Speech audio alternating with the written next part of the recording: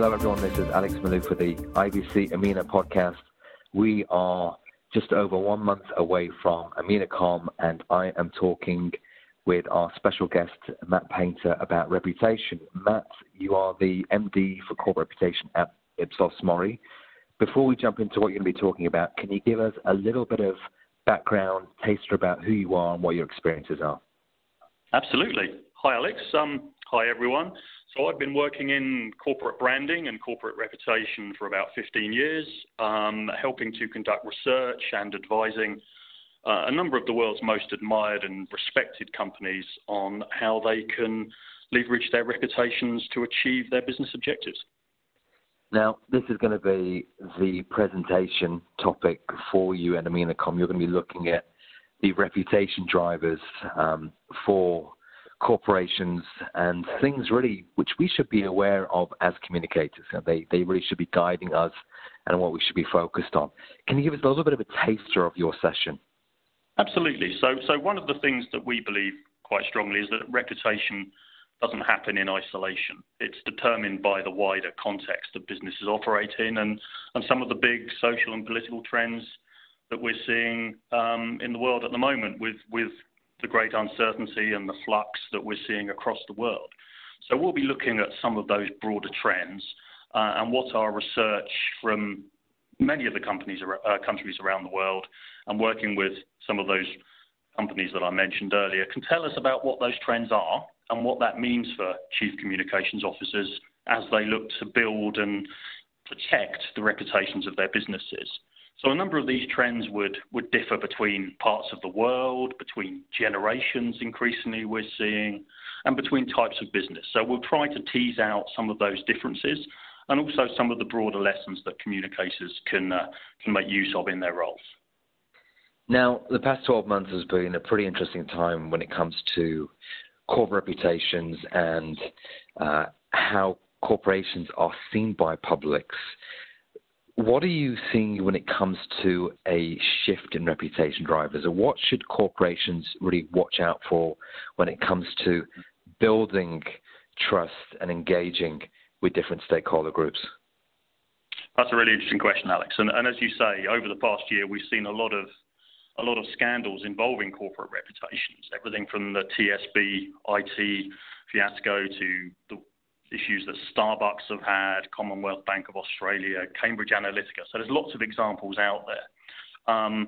Others including the big tech companies. We're seeing trends like techlash, where the public around the world are starting to question some of the precepts that their engagement with technology creates.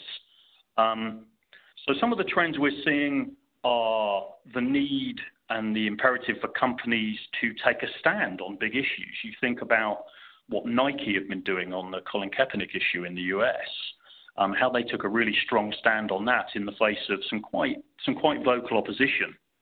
And that's led to a lot of conversations in businesses around the kinds of issues they need to or want to take a stand on and the balance of risk and reward in doing so.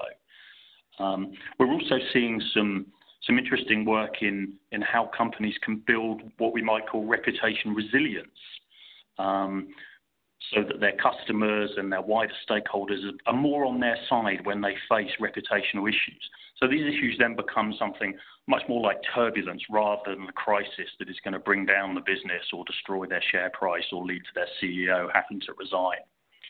We're also seeing some really interesting trends in how younger generations, so millennials and Gen Z, are engaging with business and the kinds of trust they endow into different types of businesses, different types of influencers. So we can look at some of that. And also we'll challenge a few myths. There's a lot of myths out there at the moment that trust in business is broken. Nobody trusts business anymore. Well, actually, when you look into it, that's not the case. So we'll look at some of the nuance behind these myths about trust in business. How do you see the public changing or shifting because of shifting sands when it comes to politics? Are publics or our audiences expecting more from businesses today than they did maybe a year or 2 years back? That's a really good question. And it's quite a complex question. As I say, it all comes down to trust. Who do people trust? We're seeing trends around, the big fake news agenda. Do people believe what they're seeing anymore? Who's influential? Is it politicians? Is it civil society? Or is it increasingly business? And I think we are seeing business, whether they're having to fill a gap, I don't know. Perhaps we can look into that. But they're certainly having to step up in terms of how trustworthy they are. The bar has risen so that people will no longer accept the kinds of behaviours that business might have got away with in the past. Now is much more visible. It's much more transparent, and people are much less accepting of that. And they're much quicker to withdraw their custom, to withdraw their support and their trust when things go wrong. So I think that the broader trends towards uncertainty, fake news, transparency through social media, these are all trends which are leading towards businesses and communicators having to be much more on the money in terms of who they are, what they stand for, why they exist, and what they bring to us as consumers and stakeholders. What does this all mean for communicators? Does this mean that we're going to be more empowered? Does this mean that we're going to be more listened to? How does it change the game for communications? I think it means that communicators, it's that balance of risk and opportunity again. I think on the risk side, the stakes are much higher for communicators now. We can't afford to get it wrong in the way that perhaps we might have been protected from in the past a little bit. So communicators are increasingly expected to, you need to avoid cliche, but you hear things like need to be the voice of stakeholders on the board, the conscience of the company, the kinds of people who can bring these kinds of trends from outside the company into the boardroom and say, hang on, when we're looking at this particular business decision, what does that mean for our reputation? What does that mean for the way people will see us? What does that mean for trust in our business?